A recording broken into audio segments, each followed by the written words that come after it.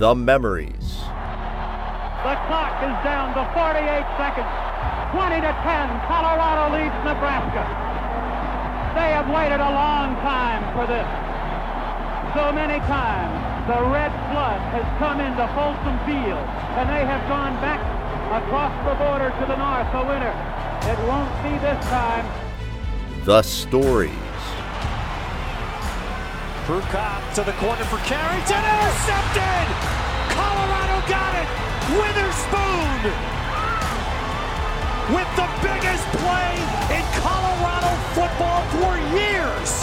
And now, as a supplement to over 40 years worth of CU football coverage in the CU at the Game archives, here is Stuart with his CU at the Game podcast.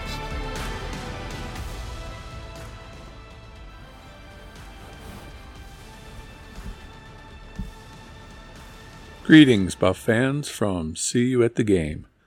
This is Stuart Whitehair, publisher of the See You at the Game website, and your host for the See You at the Game podcast.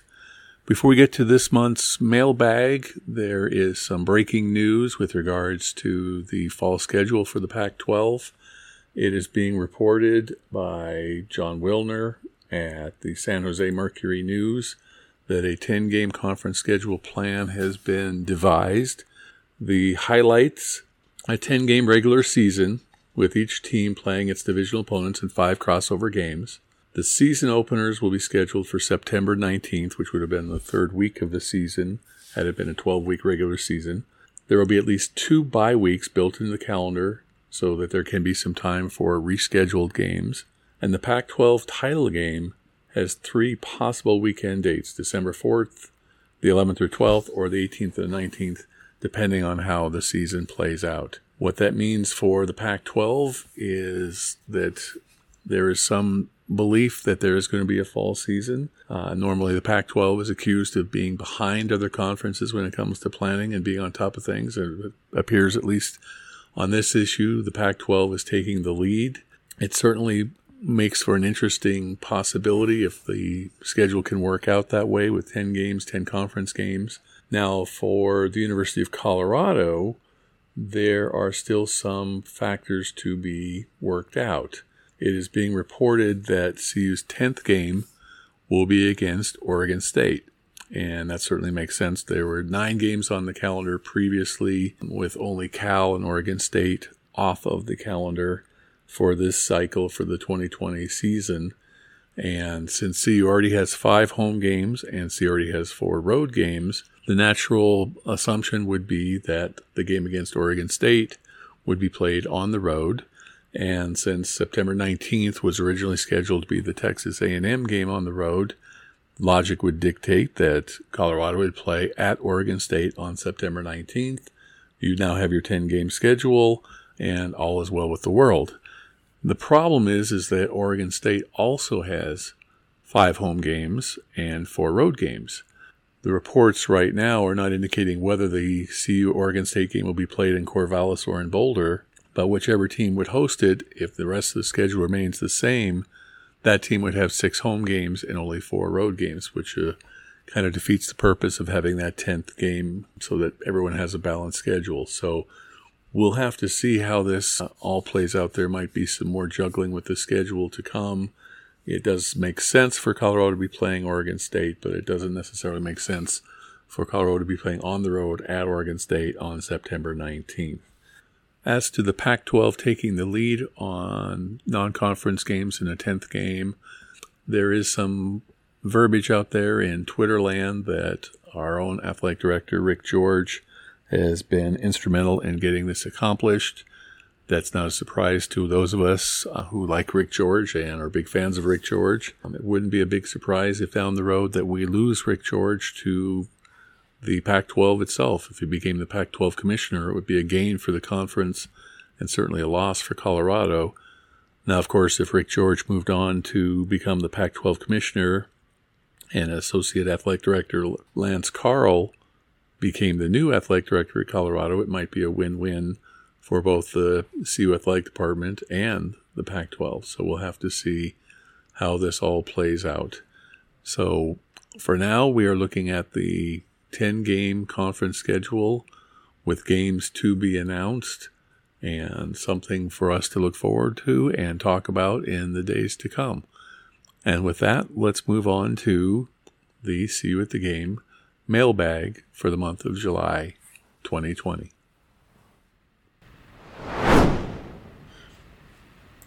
Moving on to the mailbag, there are some very good questions this month that we received, and I appreciate all that. Again, if you have any questions you'd like to have answered in the mailbag, it's seeyouatthegame@gmail.com. The first comes from Demis G. Looking to our future, giving our resources, the changing financial landscape of college football and the conference, what do you see as the ceiling for CU football? That is, which program, template, or model for what CU should be. In your earlier answer, and he's referring back to, we actually did a CU at the Game mailbag several years ago. Of course, those were emails, not through the podcast. But he's referring to me, and we got the similar question. I pointed out that Washington, the University of Washington off the field, and Wisconsin on the field would be the templates I would choose. Would you stick with these answers? Well, first of all, Demis, kudos for sending in a question and also remembering that we had a See You at the Game mailbag several years ago. On top of that, you not only remembered that, you remembered the question and my answer. So that is a true See You at the Gamer. Thank you very much, Demis. I guess I should defend my choices from several years ago.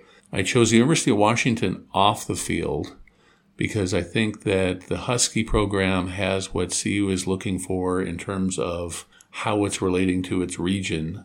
The Huskies, University of Washington, have to deal with the Seattle Seahawks, just like the Buffs have to deal with the Broncos. But they seem to have carved out their own niche and have their own following, which is much stronger than what the University of Colorado has in the state of Colorado. There's some transient populations in both states, so we can't just blame it on the fact that people weren't born and raised in Colorado. There's a lot of people in Seattle that weren't born and raised in Seattle that still root for the Huskies. Washington has its own little brother, Washington State, but, has been a top 25 program nationally, just like Colorado's been a national 25 program in historic terms. They won a split national title in 1991. CU won a split national title in 1990.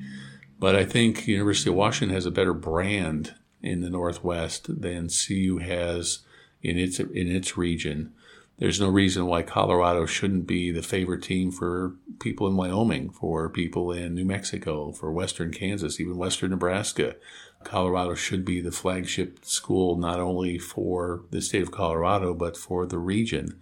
And I think Washington's done a very good job of doing that despite being in the same town as the Seattle Seahawks. On the field, my answer was I'd like to emulate the University of Wisconsin. And where I'm going with that is, okay, let's just, first thing you hear or first thing you think when you think of the University of Wisconsin, you think of a power rushing game. A good defense, huge offensive lineman, power rushing game. I don't see why the University of Colorado can't be that of the Pac-12. If you look back to CU's glory days, in the 1990s, yes, there were quarterbacks like Cordell Stewart and Coy Detmer, and they were throwing passes to Michael Westbrook and Charles Johnson and Ray Caruth. But these were also the seasons that we had Eric Bieniemy, Lamont Warren, and Rashawn Salam. If you look at the 2001 championship team, the Nebraska game, here's a good trivia question. If you want to really win a bar bet, take people back to the Nebraska game in 2001 and say, okay, who was supposed to be the starting running back for the Nebraska game? You probably clean up by knowing that the answer is Cortland Johnson. Cortland Johnson was not only the starter the game before the Nebraska game against Iowa State. Cortland Johnson had 27 carries for 172 yards and 6 catches for 105 yards. He was the first CU player in history to have a double-double, 100 yards rushing and 100 yards receiving in the same game. That was the game before the Nebraska game. That's what Cortland Johnson did. But Johnson was dinged up, so the starting running back for the Nebraska game was Bobby Purify. He was in for the first series and had a 40-yard touchdown run on the first series against the Huskers. So Chris Brown, he had the 6 touchdowns against the Nebraska Cornhuskers. He was actually the third string running back heading into the Nebraska game. It was the offensive line, Andre Girard, Victor Rogers, Marwan Haig, Justin Bates, Wayne Lucier, the big boys that were clearing out those holes for the Colorado running backs that made the 2001 team a championship team. CU needs an identity, and I think if the CU went towards the power rushing game and a stout defense, I think that would be a great way to do it. If you look at the University of Utah, they've actually gone that direction. They're kind of the Wisconsin of the Pac-12 right now. Kyle Whittingham has power rushing games, solid defense. Quarterbacks are like Bobby Pesavento was for CU in 2001, just a game manager. They don't necessarily have, NFL talent, but they are very good quarterbacks, and they have a strong rushing game, and that's, I think, CU should try and head that direction. And one thing I was concerned about Mel Tucker leaving, and sorry to say the name Mel Tucker for those of you that are still having trouble dealing with that particular loss, but I think he had CU pointed in the right direction, at least in terms of recruiting, and because he was building from the inside out. Very many fans were excited about Chris Kapilovic and what he was doing with the offensive line. Rich Rodrigue, we'll see how that's going to work out, but I think if Colorado continued to build the lines, and the last two classes have been doing that, I think CU can form its identity and be the Wisconsin of the Pac-12. Demis also asked, on a related note, is it completely naive to believe that there's a scenario in which CU could ever become an elite program again? No, not at all. I do not think it's naive to believe that CU can become an elite program. I don't think you have to look again any further than the University of Utah. They were in a discussion for a playoff berth all the way up until mid-November of last year. Paul Feinbaum, he of the SEC is Everything ESPN commentator, was talking about how no one wanted Utah to be in the college football playoff. Well, if Utah can make it to the college football playoff, or at least be in the discussion for it, there's certainly no reason why the University of Colorado couldn't be doing the same.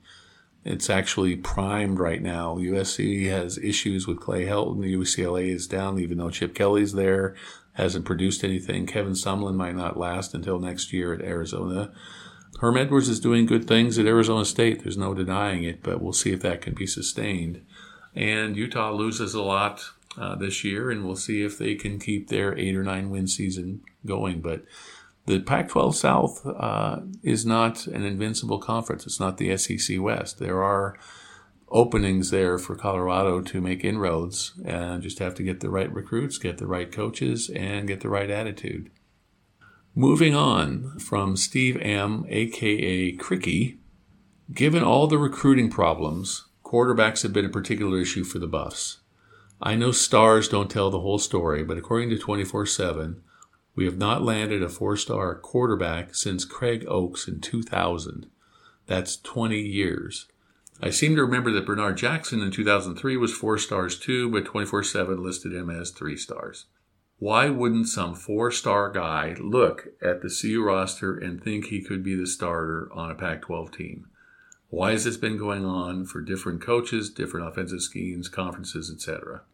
Well, Steve, I think you've hit on the question for the ages. The last Colorado draft pick in the NFL, another good trivia question for you to use at your watering hole if you get to go to a bar anytime soon. Who was the last quarterback from the University of Colorado drafted into the NFL? You have to go back to 1997 in the 7th round when Coy Detmer was taken by the Philadelphia Eagles. Now, Coy did have a 10-year career, did fairly well as a backup quarterback for the Philadelphia Eagles, but nothing since.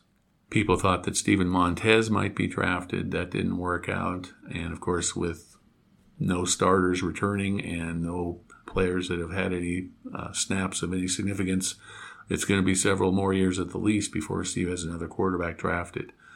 Is it possible for CU to get a 4-star quarterback? Is it possible to have a quarterback drafted from the University of Colorado? Certainly. But again, it gets me back to my Wisconsin argument that if you have a game manager like a Bobby Pesavento, you don't necessarily have to attract that star quarterback to be successful. If you have a strong rushing game, you have a strong running back field, you have good to decent wide receivers, and a defense that will keep you in games, well, guess what? You can have a quarterback that isn't necessarily a pro prospect and still be successful. I think it's the other way around. CU has to be successful, and then you'll start getting those star quarterbacks as recruits. But I think we're a ways away, several years, from a 4-star quarterback wanting to play for the University of Colorado and being successful and then being drafted into the NFL. Last question I got from Tom in Boulder. There are a few excellent recruiters on the staff, and I believe they will pay dividends in the future. This year doesn't seem to be going too well. Acknowledging that it's early, where do you see this year's recruiting class ending up? Just your gut response. Well, Tom, you're right. I mean, going just on pure numbers, the University of Colorado is not having an exceptional run with recruiting under Karl Dorrell in year one. But we're going to have to take the class of 21 with several grains of salt. First of all, of course, it's a new coaching staff that didn't have the chance to do anything because they didn't even get in here until the end of February, early March. And, of course, everything shut down as soon as they got here. But I think in terms of grading this year's class, the biggest issue is going to be the fact that it's going to be a small class. There are a grand total of 11 seniors on the roster right now. And yes, there will be attrition. There will be some juniors that graduate early, just decide not to play their senior year. There's going to be transfers. It's going to be a class probably in the 16 to 18 range. But when you look at recruiting grades and you're going up against classes that are signing 25 to 27 players for their class of 2021, there's no physical way, the way the math is done, how they add up their points and determine recruiting rank. There's just no way that the University of Colorado is going to have a class that's going to be even in the top 50.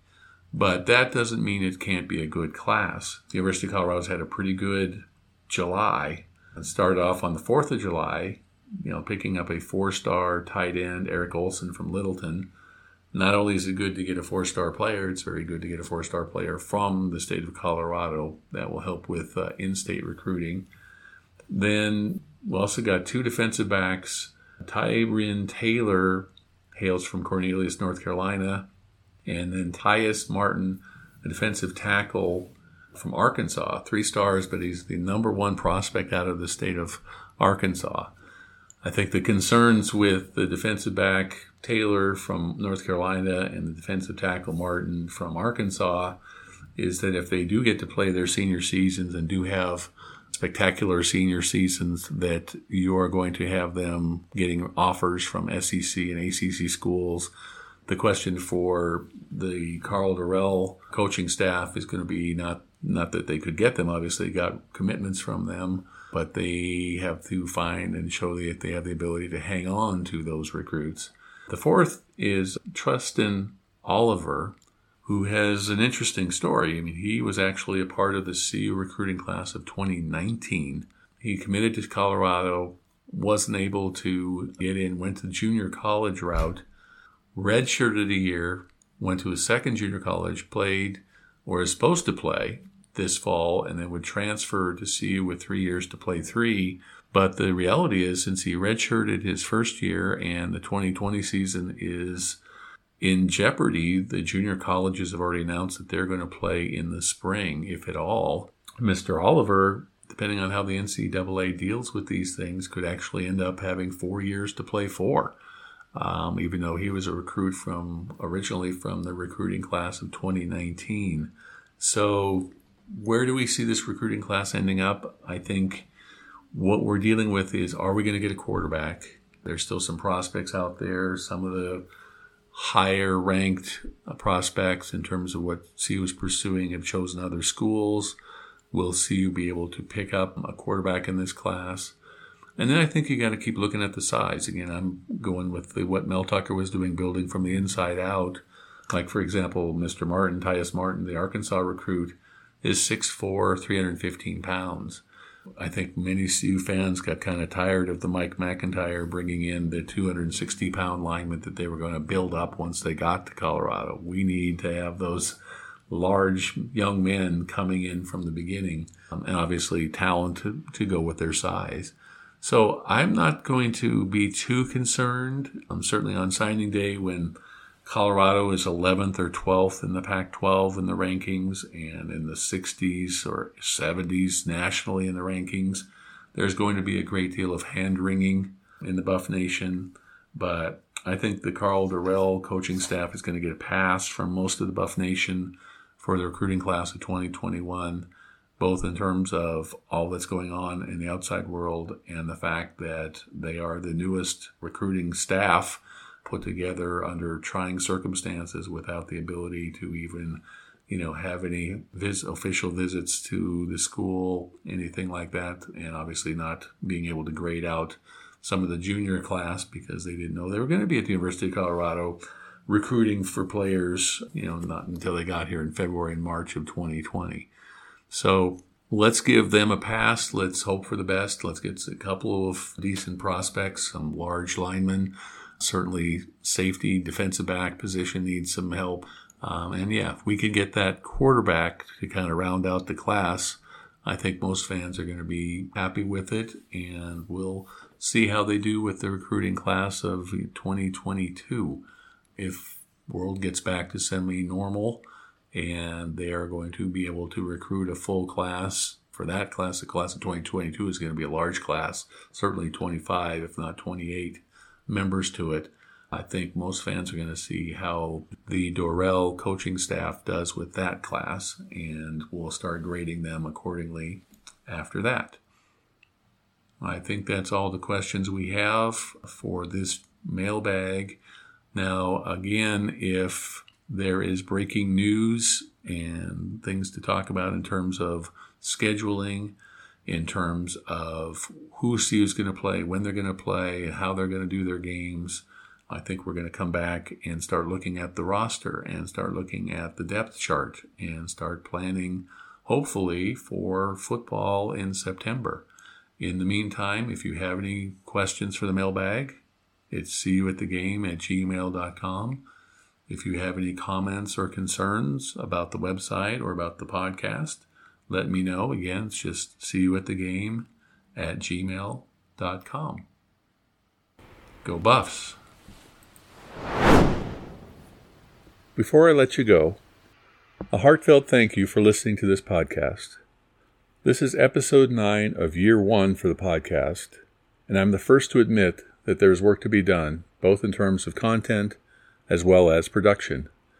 I'm still learning the production end of podcasts, and, well, as for content, I could have picked a better year to launch a podcast. I had visions of combining interviews, like the ones I did with Rick George and Sean Tufts, with other interviews. My annual talk with Lance Carl, to go with interviews of several former players I had hopes of lining up during the Buffs for Life golf tournament in June. There will also be, of course, plenty of football to talk about, with a promising year 2 of the Mel Tucker era coming on the heels of CU's best recruiting class in a decade. Oh well. I put off the July mailbag episode for the past couple of weeks, hoping for more clarity as to the upcoming season. The season, at least the hoped-for season, is beginning to take shape, but, as the old saying goes, man plans, God laughs. Hopefully, there will be several episodes in August, as we are witness to the opening of fall camp and preparations for the fall campaign. I hope you will continue to check in with See You at the Game website on a regular basis for updates, as it is much easier to keep that means of communication with you current.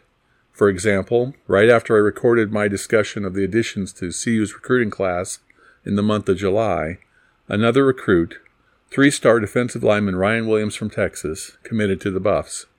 Williams, whose only other offer came from Texas Southern, can either be seen as a diamond in the rough or a reach. Again, thank you for listening and for being a part of the Buff Nation, as well as part of the See You at the Game family. Until next time, go Buffs. Thank you for listening to our See You at the Game podcast. For links to articles and stories referenced in this podcast, go to seeyouatthegame.com. That's the letter C, the letter U, at thegame.com. If you have comments or suggestions, you can leave them on the website or send an email to seeyouatthegame@gmail.com. If you've enjoyed this podcast, please be sure to subscribe and share it with your fellow Buff fans. Until next time, when we will again see you at the game.